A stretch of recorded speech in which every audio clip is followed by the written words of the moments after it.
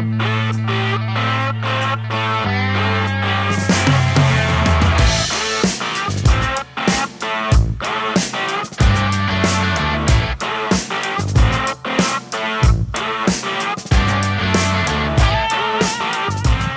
are recording. There you go. Hello, everybody. Welcome to the Associated Firefighters of Illinois podcast, voted multiple times as the greatest structural firefighting podcast in the history of podcasts. Also robbed twice of the National Media Awards, but different story for a different day. Not that we're bitter or anything. Jerry Marzullo here, season 4, episode 2, along with the man, the myth, the legend. Can't you introduce yourself for the record? Luke Howson, Vice President for the AFFI.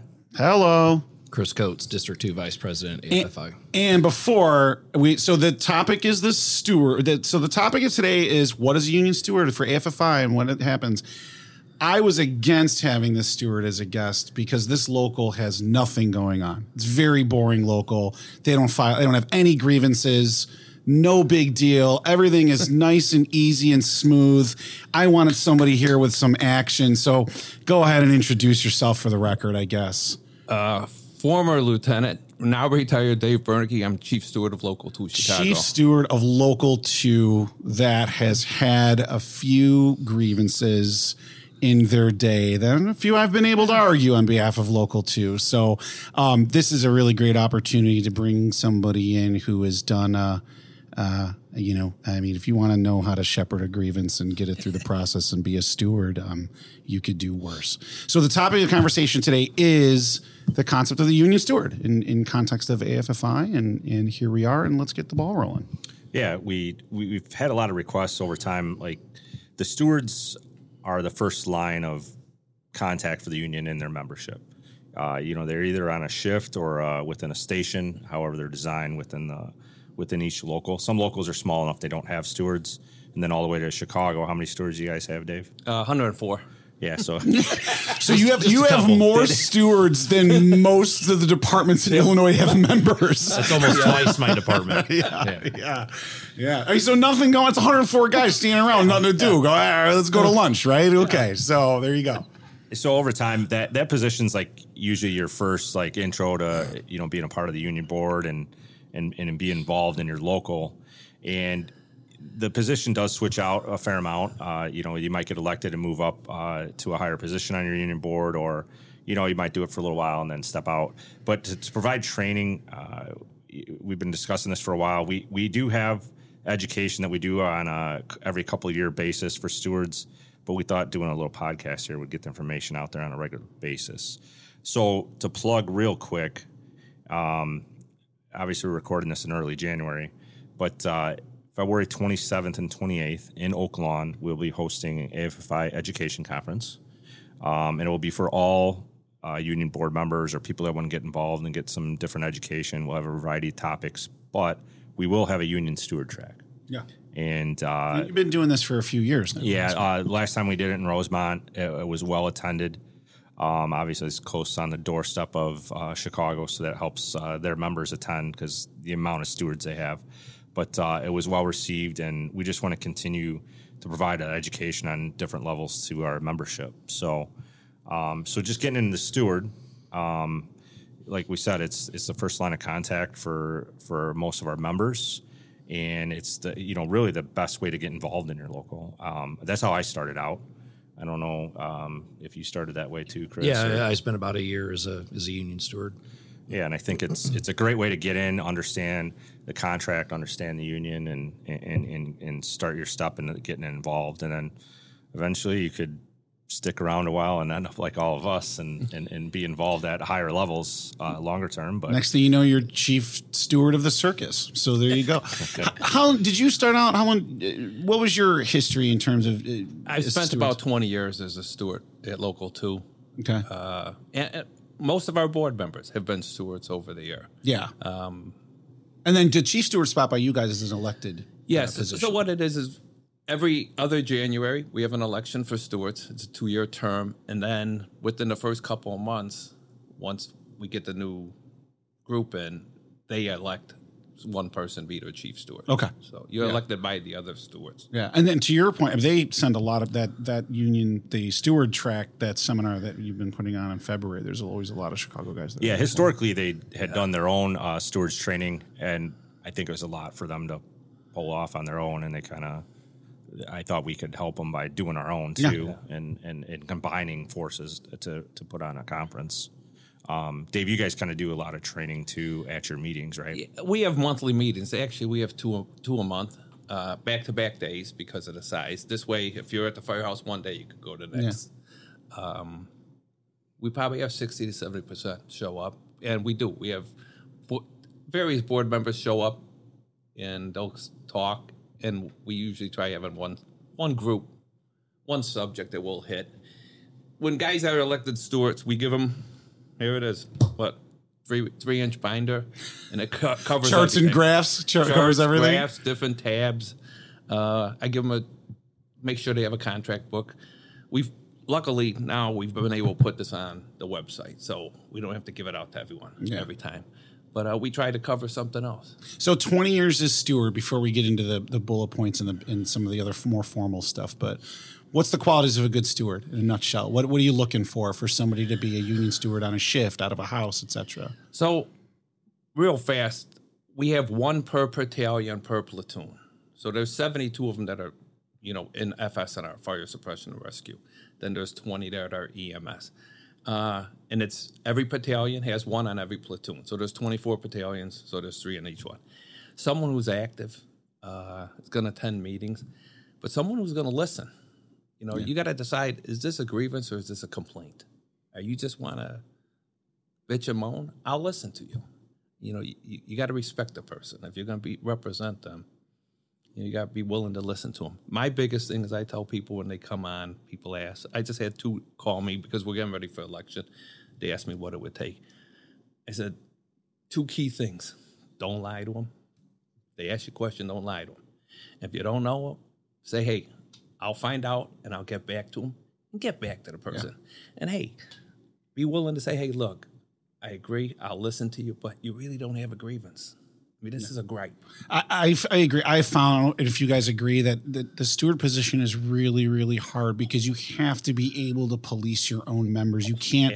The stewards that I have found that are the least effective are the guys that agree with the last person that they spoke to. Yes. You just have to be able to say, contract is this, or this is the way this has been interpreted. I'm sorry, pal. I know you think this is bullshit, but there's nothing we can do for you. That type of thing. Oh, sure. Especially if you're in a house and, it could be a double house engine in a truck in Chicago. You got 10 guys, and they're all pissed off about something. Right. And they're yelling. They're screaming. Yeah, hey, guys, listen. I get it. I mean, especially COVID. COVID took a hit on a lot of people. There were a lot of people that didn't want to be stewards again after COVID because they listened to the gripe. And, you might have agreed with them. But, hey, guys, I agree personally, but this is law. Yeah. This is how it goes. Here's the party line. The worst part is when you get lawyers involved. Right. Well, those were like 10.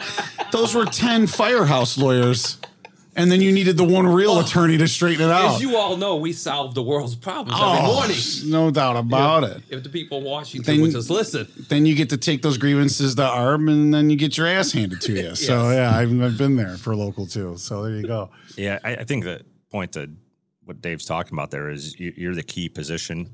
You're the first in line to hear the gripe or find out about a problem. I mean, obviously there's legit contract violations, and understanding what to do with them and understanding where to take them and follow through on it. And I think that steward's a really important spot. And you're elected by your peers. Yeah. So it's a little different than like a union board member. I'm going to look at you, Chris. Like, around the state, we Dave kind of talked about Chicago's size and how their stewards are represented. A lot are by shift. Mostly, you get into some of your bigger departments, they might have a steward per station.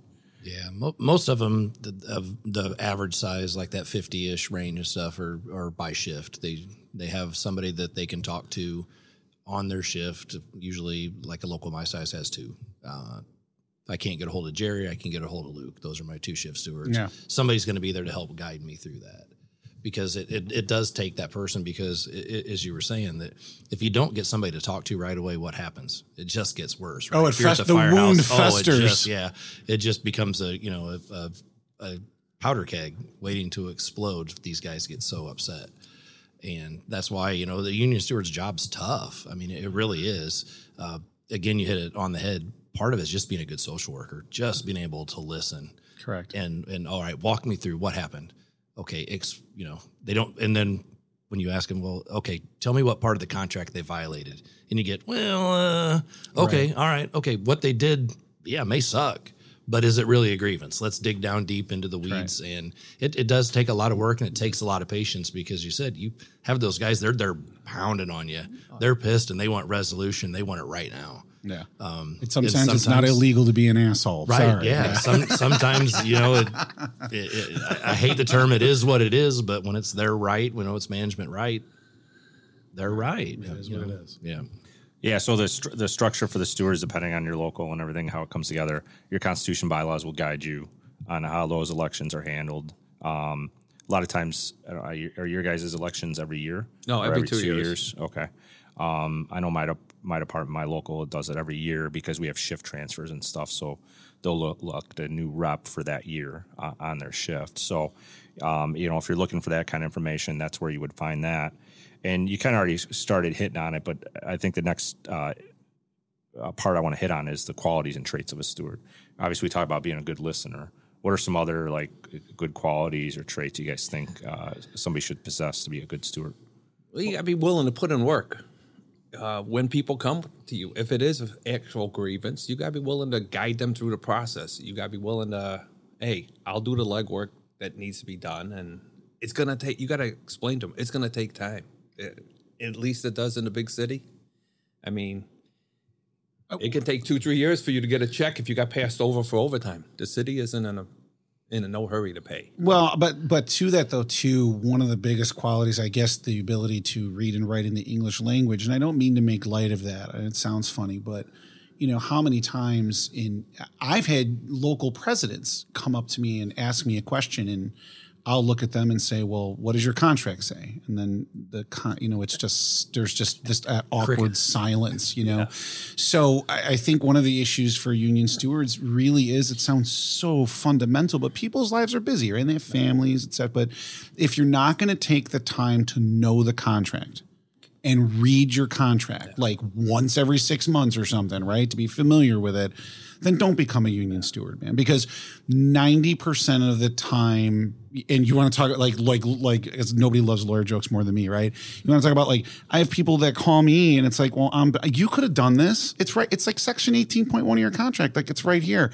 And so a lot of the stewards that are found that are effective, that really know the contract, that's all 80, 90, 100 pages of it, can really take care of a lot of problems. Like Chris, to your point, right at the table, hey, here's your sick time note requirement under section 6.2. You got to bring in a note. Here it is. That type of stuff. A steward that just gets elected because they want to become and they want the title, if you don't know the contract or the MOUs or the side letters, the memos that your department puts out, what are we doing here? So I think that attention to detail is a very good quality and a good trait as well. Absolutely. Like Luke said, sometimes it's a springboard to moving on farther up in the local. But those ones that stick around for a long time have a wealth of knowledge. It's a good spot to start if you are wanting to move up, because like you said, you have to learn the contract. You have to know how things work within your local and everything else. But I've got a couple guys that have been on my executive board that have been stewards forever, and they're the go-to guys. I mean, you want to talk about somebody, you think the president knows the contract? He does, but he's dealing with 100 other things. The shift stewards are the ones that know the contract. And those longtime shift stewards will sit there and tell a guy, why it is. Dave, to your point of understanding, well, hey, in 2015, in that round of contract negotiations, this language was changed, and it was changed because of this, et cetera, et cetera. Absolutely. Having that history is huge. Yeah. I think one of the other qualities, though, too, is, and we look for it in our guys, the stewards are really kind of those sergeants that round everybody up, right? So when you have, something you might like the mayor's Christmas baskets, right? Like every year, the mayor, you hand them out in the city, whatever.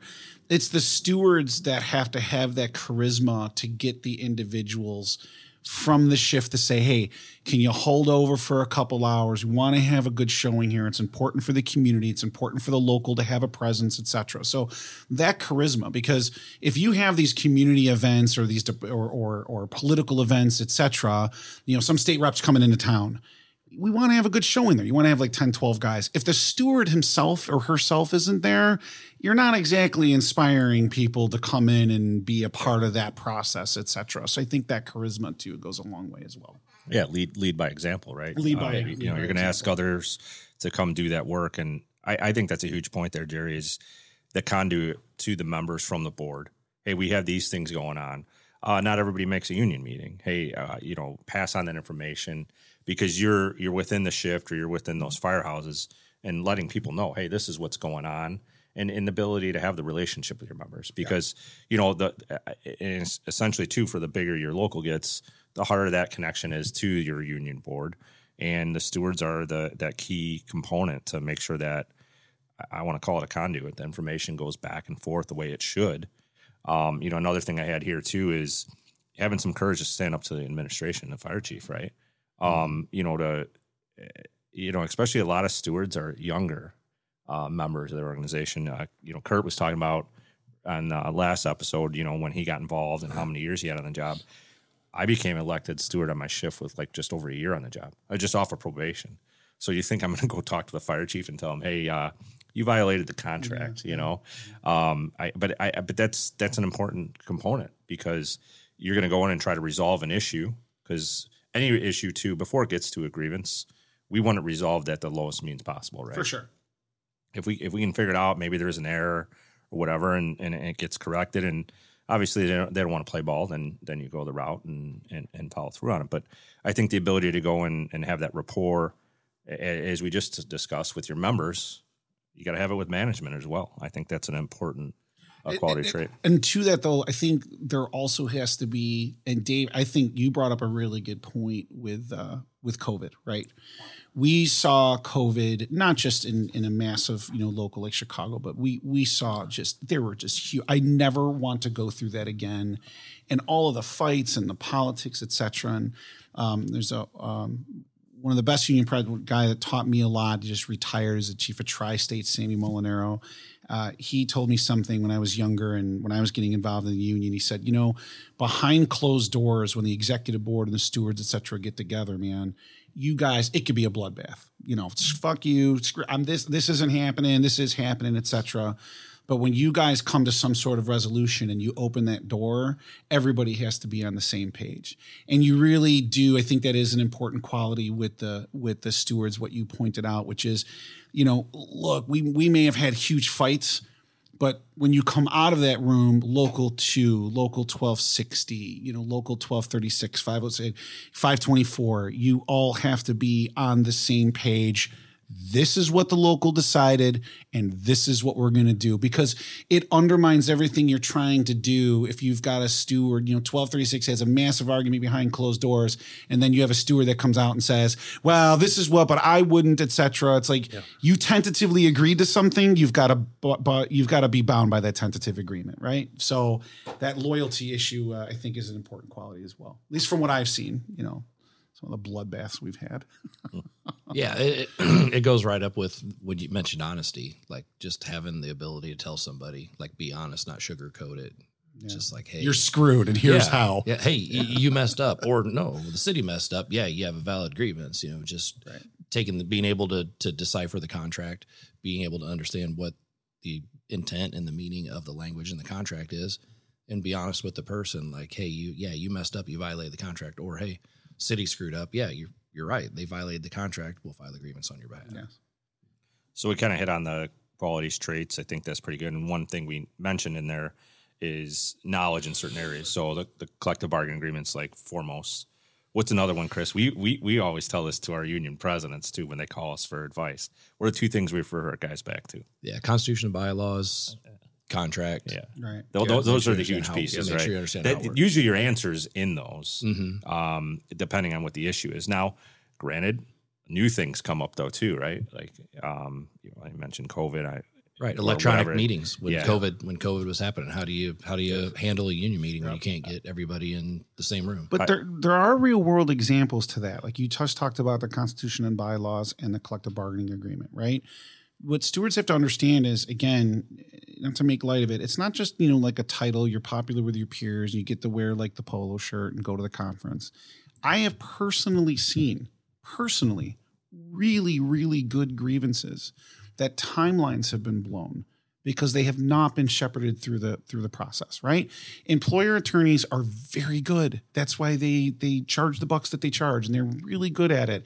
And they will throw any procedural, jurisdictional defense in front of you, et cetera. And if you are a steward that's not going to take it seriously and you're not going to pay attention, and if you're a steward that is only going to be a steward on the shifts that you're working and on your off days, that's your non-fire department time, you're not going to be good at it, because now all of a sudden you're looking at a grievance that you had 10 days to refer this to the fire chief on step 3 or whatever, and it's day 14.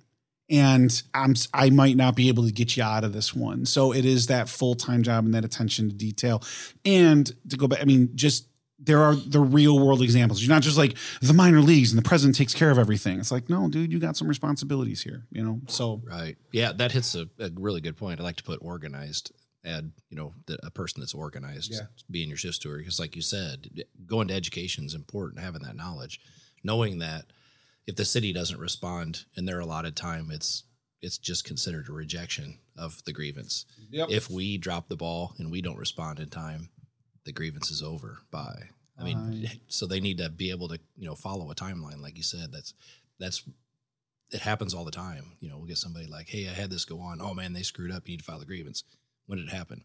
Well, it was about 2 months ago. Yeah. Well, sorry. Yeah. It was on Halloween. Yeah. Oh, Jesus. Yeah. Now it's January 4th, right? Yeah, exactly. Yeah. So a couple other things I think. So I think the contract or collective bargaining agreement, first and foremost, your Constitution bylaws. Another thing, fire department SOGs, EMS protocols, general orders, all those things come into the mix too, right? Because hey, are they violating things, or do they come out with a new general order or a SOG that violates the contract, right? That happens too. So I think those are important within the fire department structure. Also, speaking of fire department structure, like who do you go to maybe try to resolve the problem, right? In a smaller organization, it might be easy just to go talk to the fire chief. Davey, give some examples in yours, like who do you call? Like, hey, I'm assigned at the wrong firehouse today. Don't you just call Pat Cleary at home at 2 a.m? You just call Cleary at 2 a.m. the entire time. No, that could be different. For Chicago, it's if you're sent to the wrong firehouse, they've taken care of that. Yeah. Through manpower, the officer, the chief's going to take care of that, because if you're at the wrong house, some house is short. Yeah. We have minimum manning. So, but there's times you'll end up going to a firehouse and then they'll say, oh, you were supposed to go here. Right. And you get there and they were like, no, you're supposed to be there. Right. Yeah. But like Trouble having 100 firehouses. You just go to the bar at that point. Like you're done. But yeah, how do you guys advance everything? Like walk us through, so you got somebody at engine, whatever, that wants to file something, the steward's there. How does it work for you guys to see if we can pare it down to some of these smaller locals? Well, with us, it depends on what it is. Let's say somebody's passed over for overtime. We got to do the research, find out through telestaff, and we have a rehire list we got to refer to. Right. Usually the official rehire list comes out a month later, which one thing is we get more of a leeway because, I got passed over on the 4th of January. Well, we won't know until February. A lot of times you can call manpower and, hey, there was a mistake made. Right. And they'll generally handle it, right? That's where that's what a steward does. Hey, yes. Hey, I make the phone call. Well, the steward will get in touch with the BA, the business agent for that district, and he'll call manpower. Okay. Because there's a manpower person for every district, so you get some type of rapport with them, or we call Buckus and say, hey, Buckus, get on the ball At 2 a.m. Right. No, he isn't. You think you get cussed out during the day? Call him at 2 a.m. Yeah, but you guys are that, I think, as Luke was saying before, just that conduit of saying, what do we do next? Yeah, you might. In some of the stuff, in smaller places or whatever, you might go to the fire chief. You might go to a battalion chief. Battalion chief might be the first in line to try to resolve something. And again, I think anything that, there's going to be mistakes made. So can we get it resolved at the lowest level possible? And if it doesn't, then you move it up the chain. But like your HR, your human resources, they might, or payroll, you might call that finance department within your organization, and they can maybe make that correction. Yeah. But also just to your point though, kind of monitoring at that time, we've been talking about a lot of the qualities, a lot of the grievance steps or knowing the contract, et cetera. I think one of the most important jobs for a union steward, if you were going to address it, is, what happens when the union steward is there and on the other side of the shop floor, the, non-bargaining unit individual wants to start talking to a guy about a call that took place the shift before, et cetera, right? So being able to get involved and represent an individual in the moment is one of the reasons why a steward exists. Like, wait, hold on a second here. Are you talking to this person about discipline or making a quick phone call here, et cetera? I mean, I've actually been on the phone with a union steward and a bargaining unit member that got pulled in front of the fire chief as it's happening. Literally, I'm like, well, put me on speakerphone. And they're like in the chief's office because that steward knew enough to say, wait a minute, man, this is about to go sideways. I have to go. So there's a lot of like in the moment, like critical thinking that stewards are responsible for as well. I've seen that multiple times. It's fun. Yeah, that's a great point. The other thing I kind of maybe thinking we could hit a little more detail on them a little bit later, but the different rights. Yes. What rights do firefighters have? The Weingartner and Weingartner Fireman's Disciplinary Act here in Illinois. That's, unique to our state. Those are just different things that you need to be aware of. And then the Board of Police and Fire Commissioner rules or civil service rules for testing. Everybody likes, everybody likes promotions, right? Promotions are not an issue for Local 2 and Chicago Fire Department. Regularly, never been.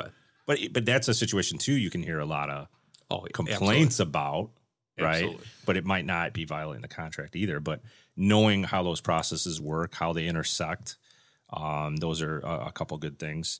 And then another thing, past practice.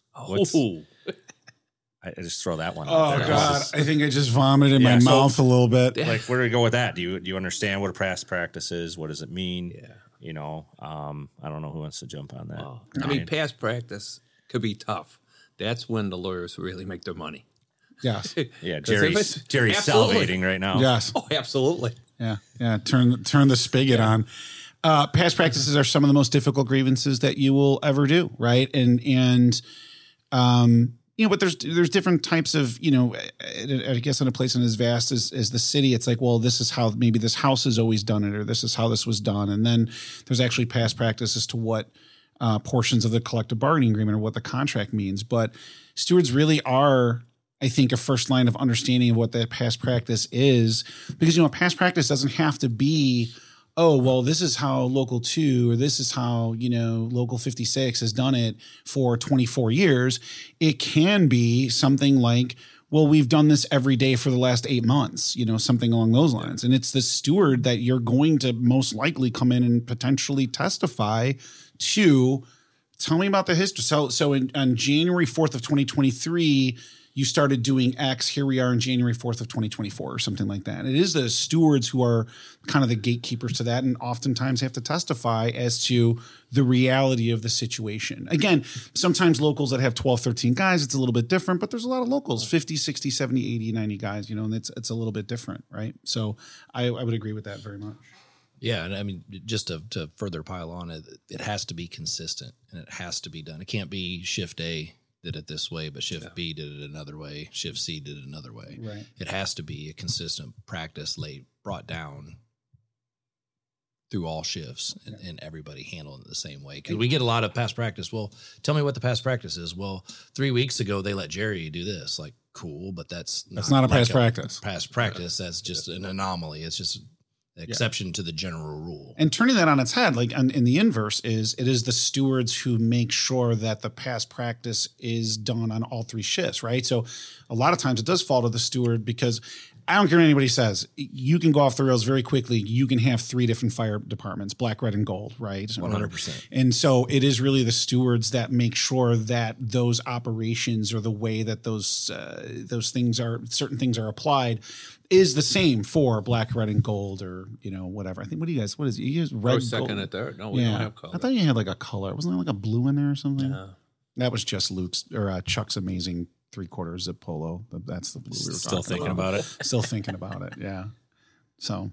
Yeah. So another thing on the past practice too, and this might not necessarily fall at the steward level, but something I learned early on too.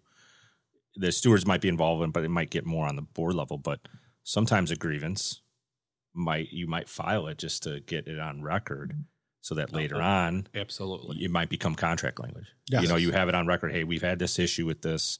You might not push it along. So like an issue with past practice, you know, it might have gone along for 24 years and it's been fine. And now you got a new fire chief. So now he wants to kind of like mess with it or whatever.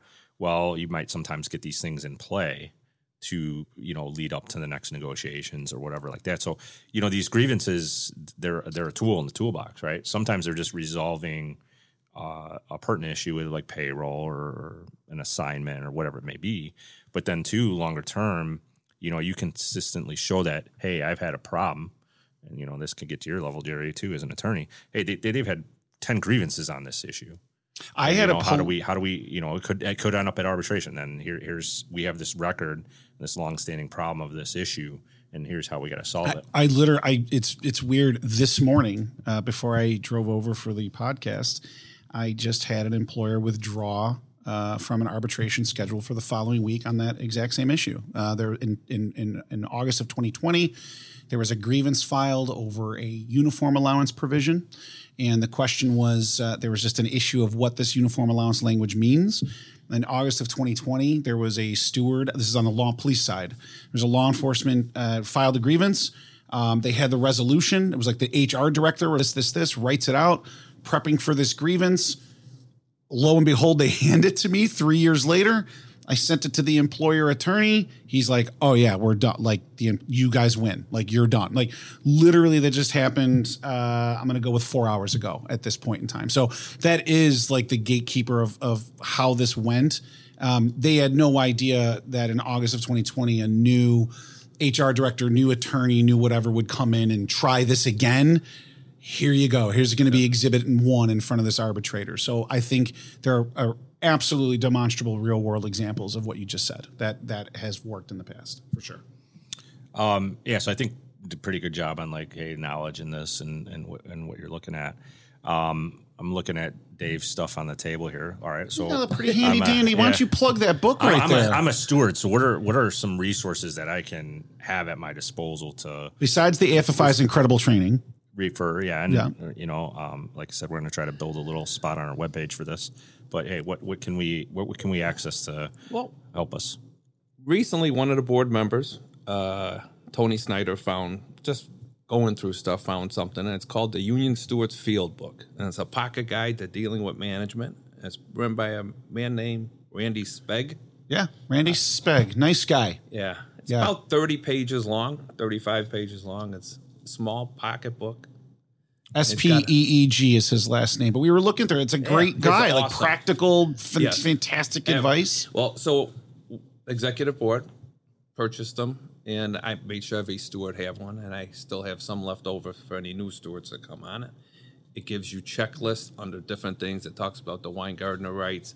Gives you magic questions to ask, all sorts of stuff. Yes, absolutely. That would be a really great book that every steward anywhere should have. Yes. It's a really and it's like fireman friendly. I think it's like 25, 30 pages. Yes. So it's not War and Peace here. No, very friendly. Yes. You can read in between naps. You can read in between studying for a promotional examination with your eyes closed. Yes. You could Yes. Yeah. That's a fantastic. Yes. But how did Tony? Where did he find you? Just can't. I don't know. Just the Googles or something. Yeah. The magic. Well, he actually found a book somewhere. Do you think he's Randy? Is that his pen name? Is he Randy? He's got a fake author. He's got a fake author name. So, but that actually is again the Union Steward's Field Book, Randy Speeg, S-P-E-E-G. Really a good, comprehensive, one size, like just really, it's not specific to firemen, but it really is specific to steward qualities, union rights checklist, things you should be watching for. A pretty good field manual there. Yeah. So when I did a little research on it, we needed to buy 150 of them. We were trying to find a place to get them. I wanted them tomorrow when it was given to me. I actually did want it the next day if possible. And I found a guy. I emailed him. And he says, no, you got to get them through Amazon. So you talked to Randy? You emailed Randy? Yes. No kidding. Yeah, you can get them right on. I just Facebook. looked it up. Yeah, Amazon too. You can get them for like $5, $6. They're $5. Weird thing is, you can only buy 100 of them. Really? Yes. So the union purchased 100 of them. I had to purchase 50 of them under my account. Right. Just because when they tried to buy 50 the next day, they said, oh, you already bought 100. Really? Weird. Yeah. All right. Maybe he's afraid management's going to get a hold of it, know all of his secrets. I mean, he returned the email right away. I Googled his name. And Is he retired? Like, what was his background? Was he like an operating engineer or something? He's actually a steward for the Commercial Food Workers Union. Yes. Oh, that's awesome. So, UCFW? He's United Food and Commercial Workers. And an author. Not just of this book. Yeah, he's also an author of other things too. Yeah, it's like, Just a series of union labor-related romance novels is what he wrote. He's like a fictional author on the other side of the coin there. So, That's fantastic. Yes. But again, we've talked about it. I think it's a good little book there. So another thing, you got a binder. Oh. So you can go old school and have a binder, right? Or obviously a lot of people have been creating little files and putting them on either a website or your like a Google account for your local. But I think having some of the stuff that he has together in a binder is a pretty good thing to put together. This is a super cool. Yeah, if you can kind of walk through the different chapters, this is nice, and I think you guys handed out to every steward gets one of these super handy dandy. Yeah, in the past we've done it. 2 years ago, we still had some laying around, so we passed them out to the new ones, and a few have been replaced. Now there's none. Are we going to do it? I don't, because it's all on our website. Yeah. So. Well, regardless of whether it's paper or it's online, this is the resource for the steward. Absolutely, it covers, Section 1, grievance forms, release of records, payroll deduction stuff, everything. You have general orders in there, like some of the top 10. Yeah, Section 2 is general order and talks about investigations, what an IR is, how we represent people. In 3, it talks about what your rights are. We try to tell people, if the chief comes up to you and says, hey, I need you guys to write a Form 2 of what happened, the incident, you're entitled to union representation. Right. Is one of the big things we've always said is, if what I write or say, can it bring discipline upon me or any other member, you better have a union person there. Correct. Because, the city will hang you if they can. Yeah. Yeah. Well, and sometimes you might not be necessarily the problem's over here. Yes. But then what you write in your statement or you talk about, you might get yourself in trouble. Yes. Like you're not even the. No. I mean, that's never happened before. Chris is the one that broke the rule, but then I wrote down, I broke a rule too, and I write in my statement. Well, now they got me too. Well, did you see Chris do it? Yeah. Well, we always do it. Yeah. But you have some good, like when I look into, so you have even things of like substance abuse hotlines. Pension fund information, because guys have a pension question and they know how to find a steward. A whole section on that stuff. We have a whole section on pension. Talk about we don't call it EAP, we call it UMAP because it's for any union member. In Chicago, retirees can stay in our union. So we have our own. The union has an EAP program, and it's for all union members and their family. But so we did call it UMAP, for union member. It talks about the St. Florian product, about random testing. Yeah, drug and alcohol testing. Yeah, and so while you're on that, I know we'll get back to this resource book, but I think it's important to talk about this. We talked earlier about the steward being, having the relationship with the guys and gals and being that conduit. People are going to come to you with their problems. Hey, absolutely. I need help. And knowing where to send them is hugely important. So, we've hit a lot on these grievances and these other things, but I think this is probably, unfortunately getting a little more common. Like, guys are having issues with mental health, family, and things substance like that. abuse issues. Yeah. So, hey, can I get them somewhere before it becomes a bigger problem? And I think if you're a respected steward or union board member or anything in that firehouse or on that shift, they're going to come to you and know where to get them, because if you can't get them to the right place, something worse might happen. You know? Well, one of the things I always like to do is periodically I would like to remind people about EAP and all the avenues, different avenues, whether it be through the city, the union, private insurance, all the stuff available for them. But then the thing is, sometimes a steward has to get ahead of the game.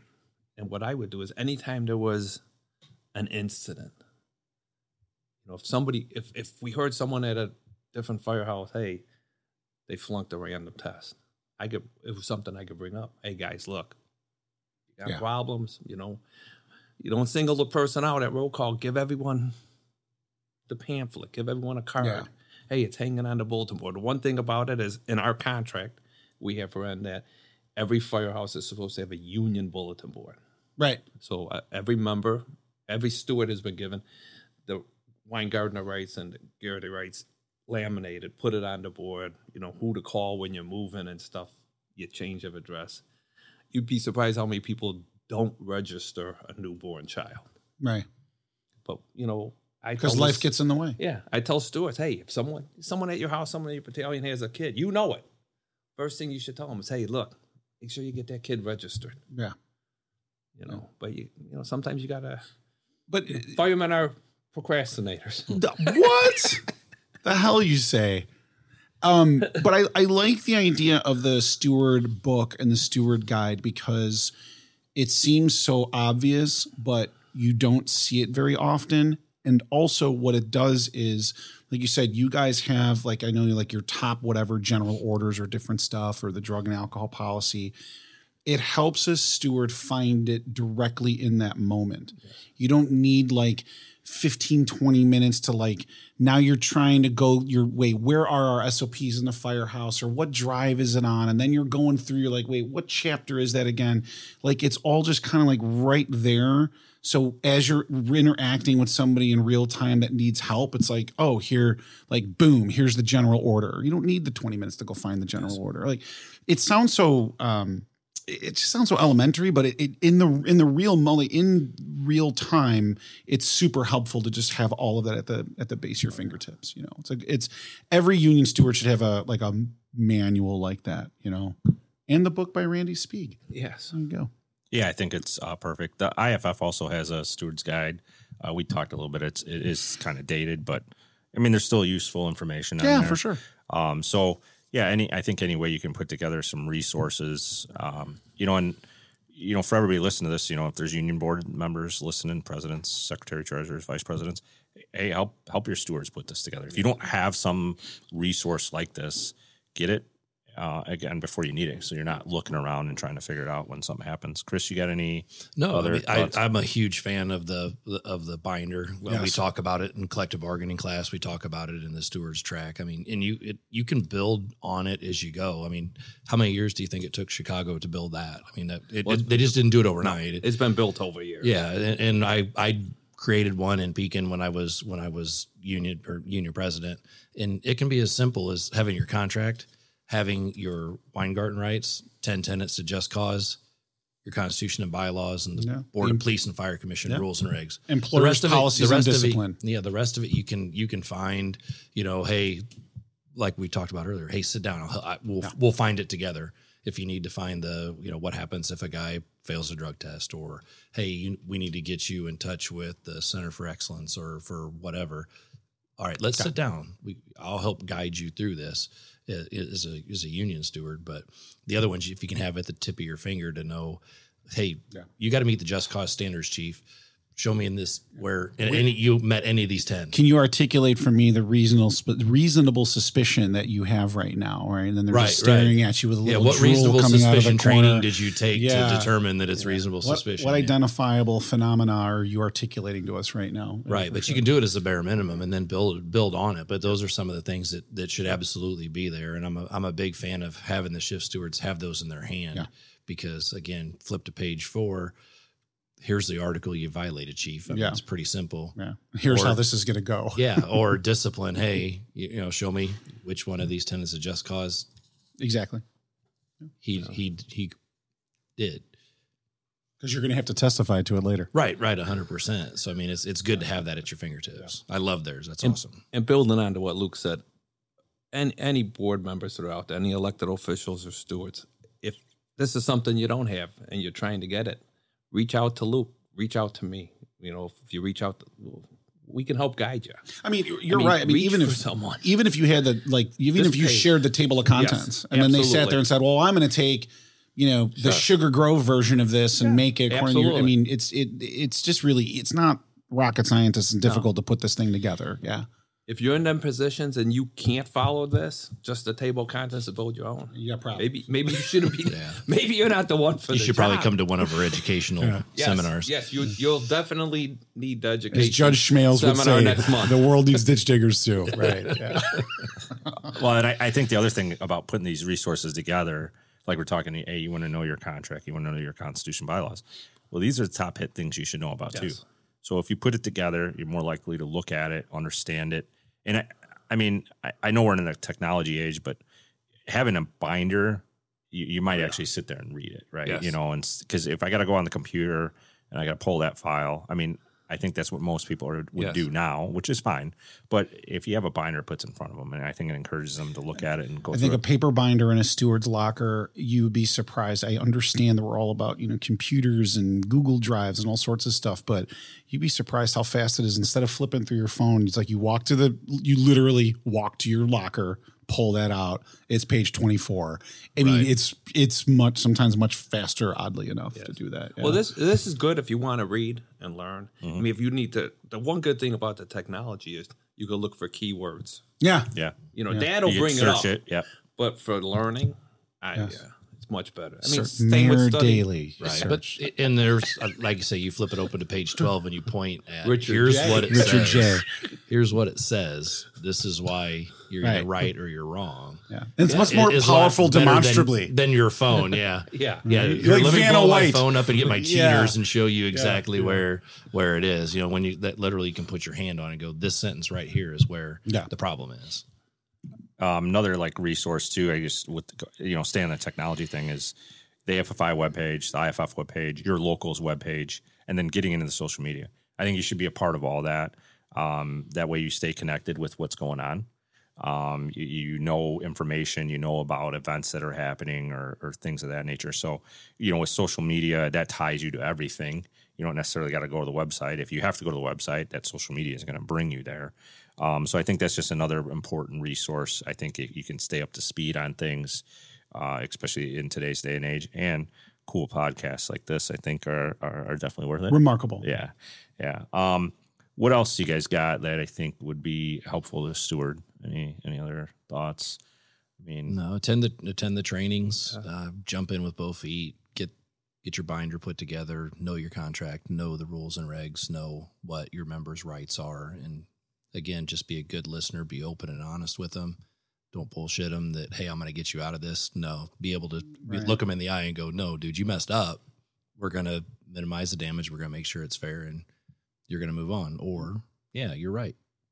We're taking this one to the limit. Another thing is make sure you don't help spread or start rumors. Oh, God. Actually, your job is to squash them. Your job is to squash them. Yes. Good union stewards are like, they're like the old school. A good union steward they're like the straw bosses, right? I mean, exactly that. And now, you're in this day and age. I think the last thing we kind of really keep going back to the qualities.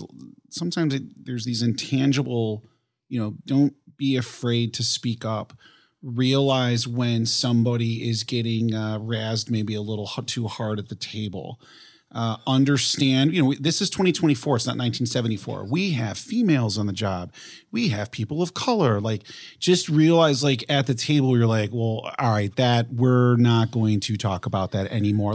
A steward really is this, intangible, this straw boss quality of you are the person that's going to look at everybody and say, that wasn't funny. it's enough now, we're good. There's a lot of that. So we just spent 50 minutes of constant talking over everything a steward needs to know: rules, regulations, policies, the contracts, when to realize this guy's had enough at the firehouse, when to pre-address, which was a great point of guy on this shift, someone on another shift may have had an issue. If anybody needs help, that type of stuff, and doing it in this way that you command respect, it's really a difficult job, man. It's a difficult job. So, and going on that point, people have thinner skin, especially people have thinner skin this day. Things I'm 60 years old. I'm 62. I'll be 63 next month. I mean, things that I went through. Nowadays, these kids don't want it.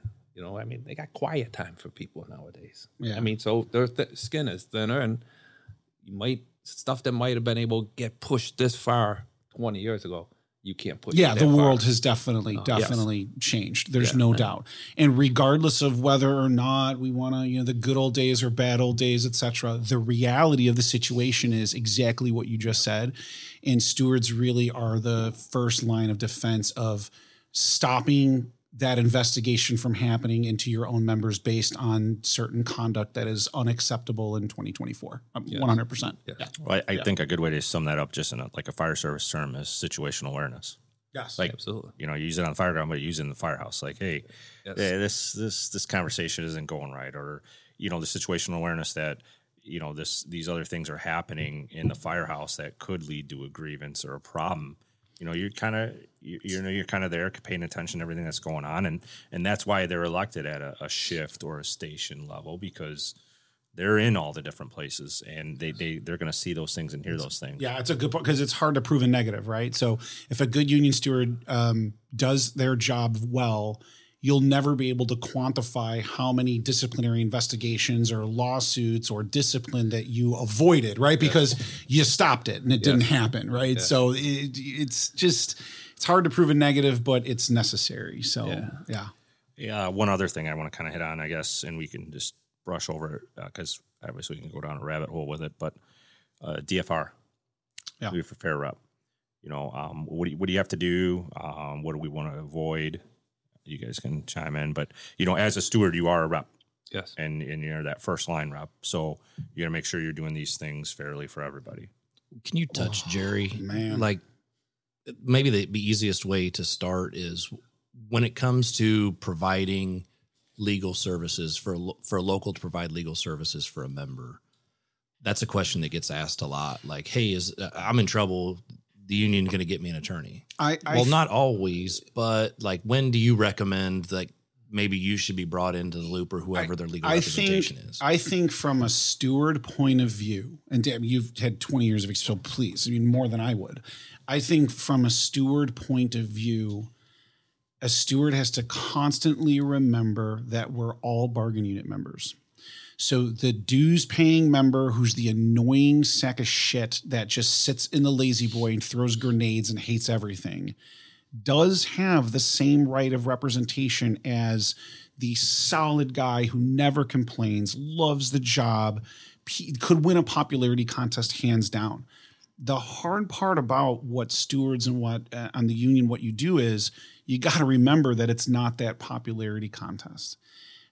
So for stewards, every member has a right to be represented fairly, independently, transparent, no matter whether they are male, female, identify as whatever they want to identify, people of color, white people, Native Americans, whatever, whether they're popular or unpopular. And I think a steward always has to keep that in the back of their mind, because you don't want to be the union steward that jumps in on the joke and beats up on the guy, or you don't want to be the union steward that's sitting there saying, yeah, this guy really is a lazy dog ass piece of shit. What are we doing here? Right? You don't want to do that, because those people have rights to representation. And that's what makes unions so beautiful and powerful, is that we're all in this together. Some people are just more motivated than others. Right. So in terms of duty of fair representation, you could have situations where stewards and depending on how far it goes, locals could get themselves into a little bit of a trick bag, because from the outset it was predetermined, or screw this guy. This guy's a mutt, and now all of a sudden he wants his $40 copay back. One doesn't have anything to do with the other, right? We see that a lot in terms of promotions, in terms of discipline, etc. Each case rises and falls on its own fashion. So, looking at things objectively is the most important and the hardest thing to do. And Dave, like you said, you've been doing it for 2 decades. So, absolutely. One of the good things we have is we have an in-house lawyer. So there's a lot of times we could bring him up as things are transpiring. Do call George again at 2:00 in the morning as well. Yeah. As things are transpiring before it gets too far, you got to, regardless, you got to fairly represent them. And it's hard. Like one guy's like pro-Trump and I should be able to bring my rocket launcher to the firehouse. And then one guy's like, no, melt all weapons down and create housing for the homeless. And you like literally are sitting at the table and you can see how that spirals off into different things. And it's just a lot. Right. You always hear people say, take the name out of it. Take the name out of it. It's probably the best. And that's not always easy. And it is hard when you work at a station with somebody else because you do know their personality. You do know everything else. But at the end of the day, you do. Right. It's just like looking at contract language. You got to look at it as black and white. If it's discipline, is what they did wrong? Okay, yeah. How wrong was it? And what is fair going forward? Yes. Or if, but I think they were right. I think you said it the best. I think you basically were able to put into a 1-sentence nutshell everything I just droned on about the last 5 minutes, which really is, I really mean that, which is take the name out of it. Yes. Take the name out of it. If a good steward, if a union steward you want to talk about DFRBs or potential for that, take the name out of it. And I think you'll be 80% there. Yeah. That's one of my 2 catchphrases is take the name out of it or read the room. Yeah. Sometimes when it gets spiraling, you're like, stop. Well, what do you mean? No, like read the room, dude. Read the room. If you wait until the firehouse, everybody at the kitchen table goes, then we've already crossed that line. If somebody looks at you and goes, how about those bears? Read the room. You know when it's time to stop. It's those things. And there's 8 people sitting at the kitchen table and all of a sudden 6 get up and walk out. There's a problem. Or one of the other 2 guys farted. We're not really sure. It's either still a problem. It's either right. Yeah. It's either what we've been able in 56 minutes we've been able to say is it's either farting or duty of fair representation. That's all you really need to know about being a steward. That's it. Skip the rest of the podcast. Skip the rest of the podcast. So just a last piece on that, and it's rare in our ranks in the fire service and the AFFI and the IFF and the union, but there is non-members out there too, and they're per Janus they are provided the same representation level as anybody else would be. I think there's only last I knew there's like 6 in the whole state or 10. Yeah, it's low. It's very low, but so it's not something you really got to worry about. But just be aware if you're a steward and a local and you do have that, you got to provide the same representation to that as well. That is a very difficult thing. Yeah, and I know in Chicago it was down to single digits. Yeah. Awesome. Even before Janus, I mean, it was in the teens. Yeah. Because of the things that we were offering. Yeah. I was right. Hazmat training. And true testament to everything that how good organizations are run. Whether we have locals that are 3-4 members, and you have this massive local too, and you've got double digits in the state, low like 10 people in the state or something that are Janus members. I mean, if that's not the ultimate compliment to what we're trying to say here, I don't know what is. Right? Yeah, absolutely. Yeah. So. I don't know if you guys got any other things we kind of missed. No, I think we mauled by a tiger. That's awesome. Yeah, get in. Chuck, come on. You're adorable. I know we could get into who's he? Yeah, who's this guy? Oh, I was here from the first episode. What a weirdo. I know we could get into a bunch of hypothetical questions, but this happens on I wouldn't say fairly regular, but maybe regular basis. In that Jerry is the steward. Joe comes to Jerry and says, hey, Jim pulled a knife on me in the truck bay. We were fucking arguing. Things didn't go well, blah, blah, blah, blah, blah. I don't know what to do. You explain to him what I'm asking you. And then Joe leaves, and within 30 seconds, Jim comes to you Yeah. and says, I want representation. I just got a knife pulled on me. So how do you? Yeah, we've had to deal with that in the past. First of all, that union steward should just take a breath and contact the union president if it's a smaller local, et cetera, immediately. And what we also try to do then is because everybody has that right to representation and you don't know what happened and who pulled the knife on whom, then you need to bifurcate that and isolate that immediately. Like, okay, wait, hold off a second here. This is what I was told by these two members. We now need really two other individuals to come in, handle both of these guys, because what really have you done? You've now made yourself a witness, right? Unwillingly, like you didn't want to make yourself a witness, but you're like, I had two members tell me completely different sides of the story. I'm now going to make notification. Both of these guys are going to need representation. I can't represent either one of these guys because I'm now a witness and we don't know what the truth is, which is usually somewhere in the middle, right? Absolutely. So in situations like that, a union steward has to be aware to not make the situation worse and to make those notifications to a George Robinson, if you were lucky enough to have in-house counsel, or contact your union president, vice president, et cetera, to say, I'm not going to make this worse. Is everybody safe? Are we good here? Like the guy isn't holding the knife, right? Et cetera, and go from there. And where a steward can get themselves into trouble is you might have a duty as a steward to report that, right? So what happens if you're the union steward and somebody comes to you and says, there's an active ongoing situation right now where inside the firehouse, somebody told me that they were just assaulted by somebody else. Do you think you need to notify the on-duty battalion? Yeah. Are you going to have problems if you don't? Yeah. So you have union stewards at some times that are acting as an employee that was just being made aware of an ongoing situation, and as a union steward that this just happened to, right? So you're done. Like you're done. You now have to make notification to those other executive board members and stewards to come in and to straighten everything out, make sure everybody's represented.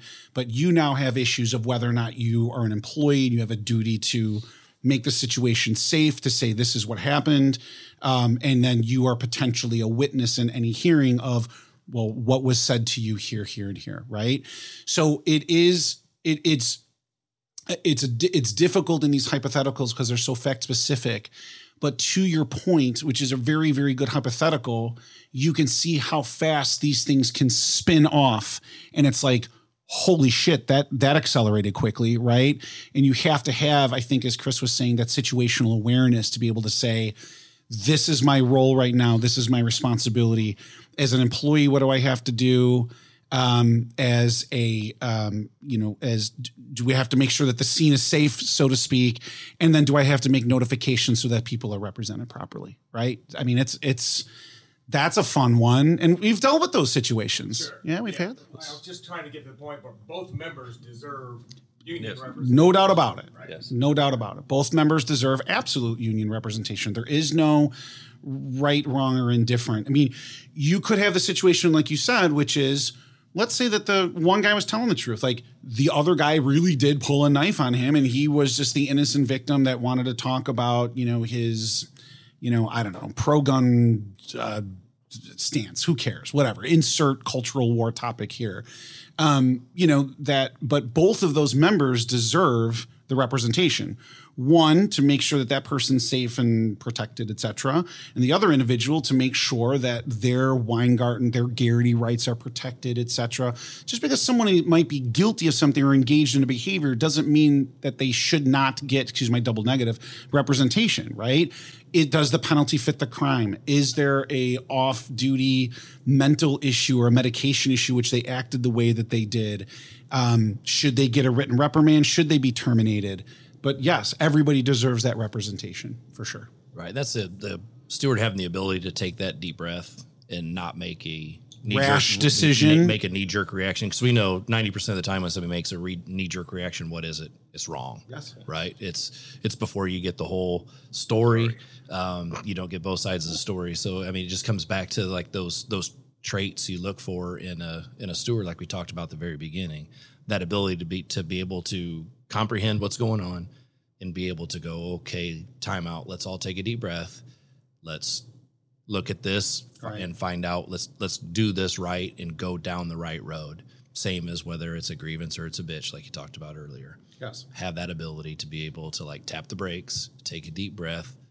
All right, now let's look at this, take the names out of it. Let's look at it globally. All right, let's move forward and see what we need to do to do it right. No one is ever going to get themselves into trouble by sitting there and protecting people's rights and getting themselves their own representation, etc. I mean, that's just right. No one's going to come in and be like, "Well, you fucking fuck that one up." I mean, it's just not going to exist, right? Right. So, yeah. And you guys have had some firehouse doozies or a set of boxing rings at some points. Yeah. Do you know Chuck's Jim and Joe? I just say stay away from Jim and Joe. I mean, and Jerry, if we want to be talking about it. But yeah, I mean, sometimes too, we forget. Jerry kind of hit on it as an employee too. A lot of union reps as well are company officers. Yes.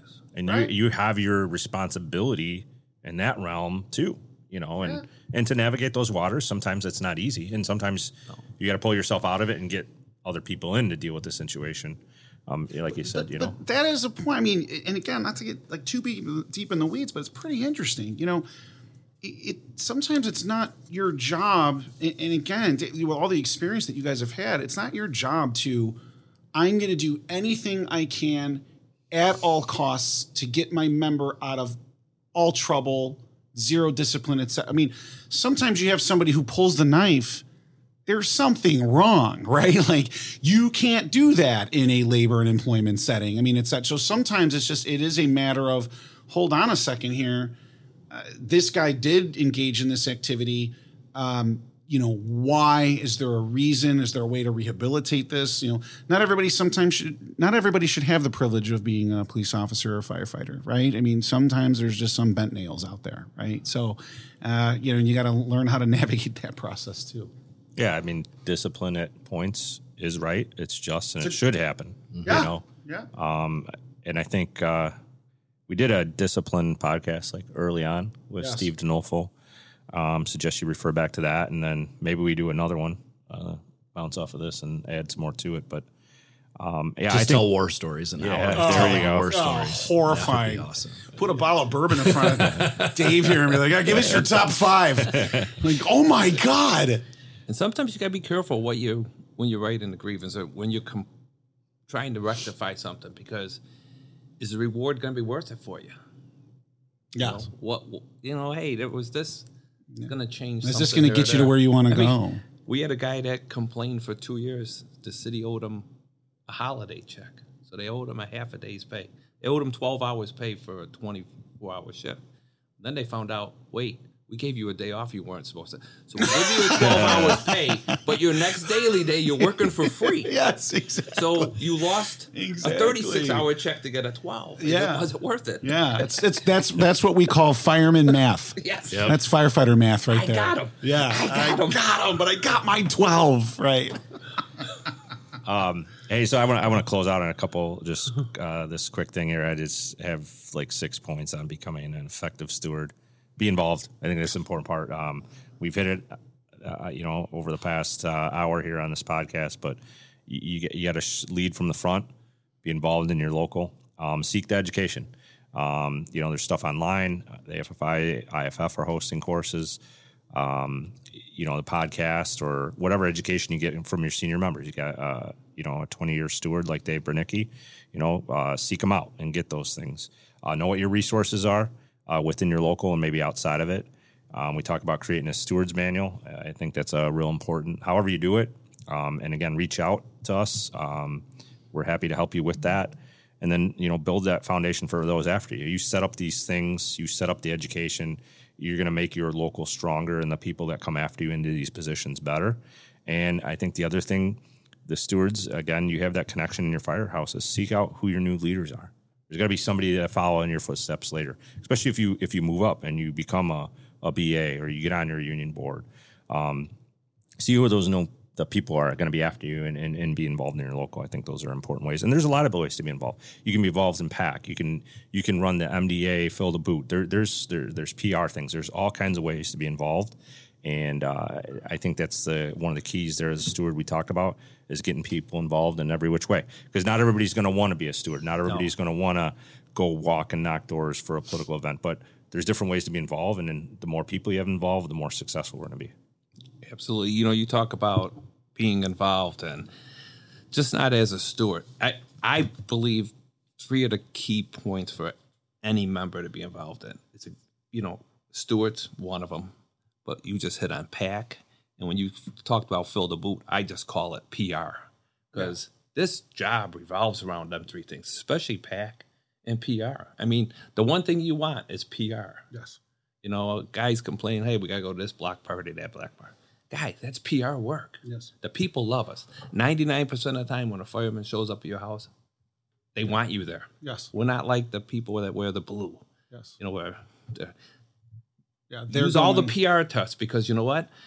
The good PR is going to work in your favor 100% of the time. And a lot of times it's the stewards that quarterback that out of every firehouse. Yes. For sure.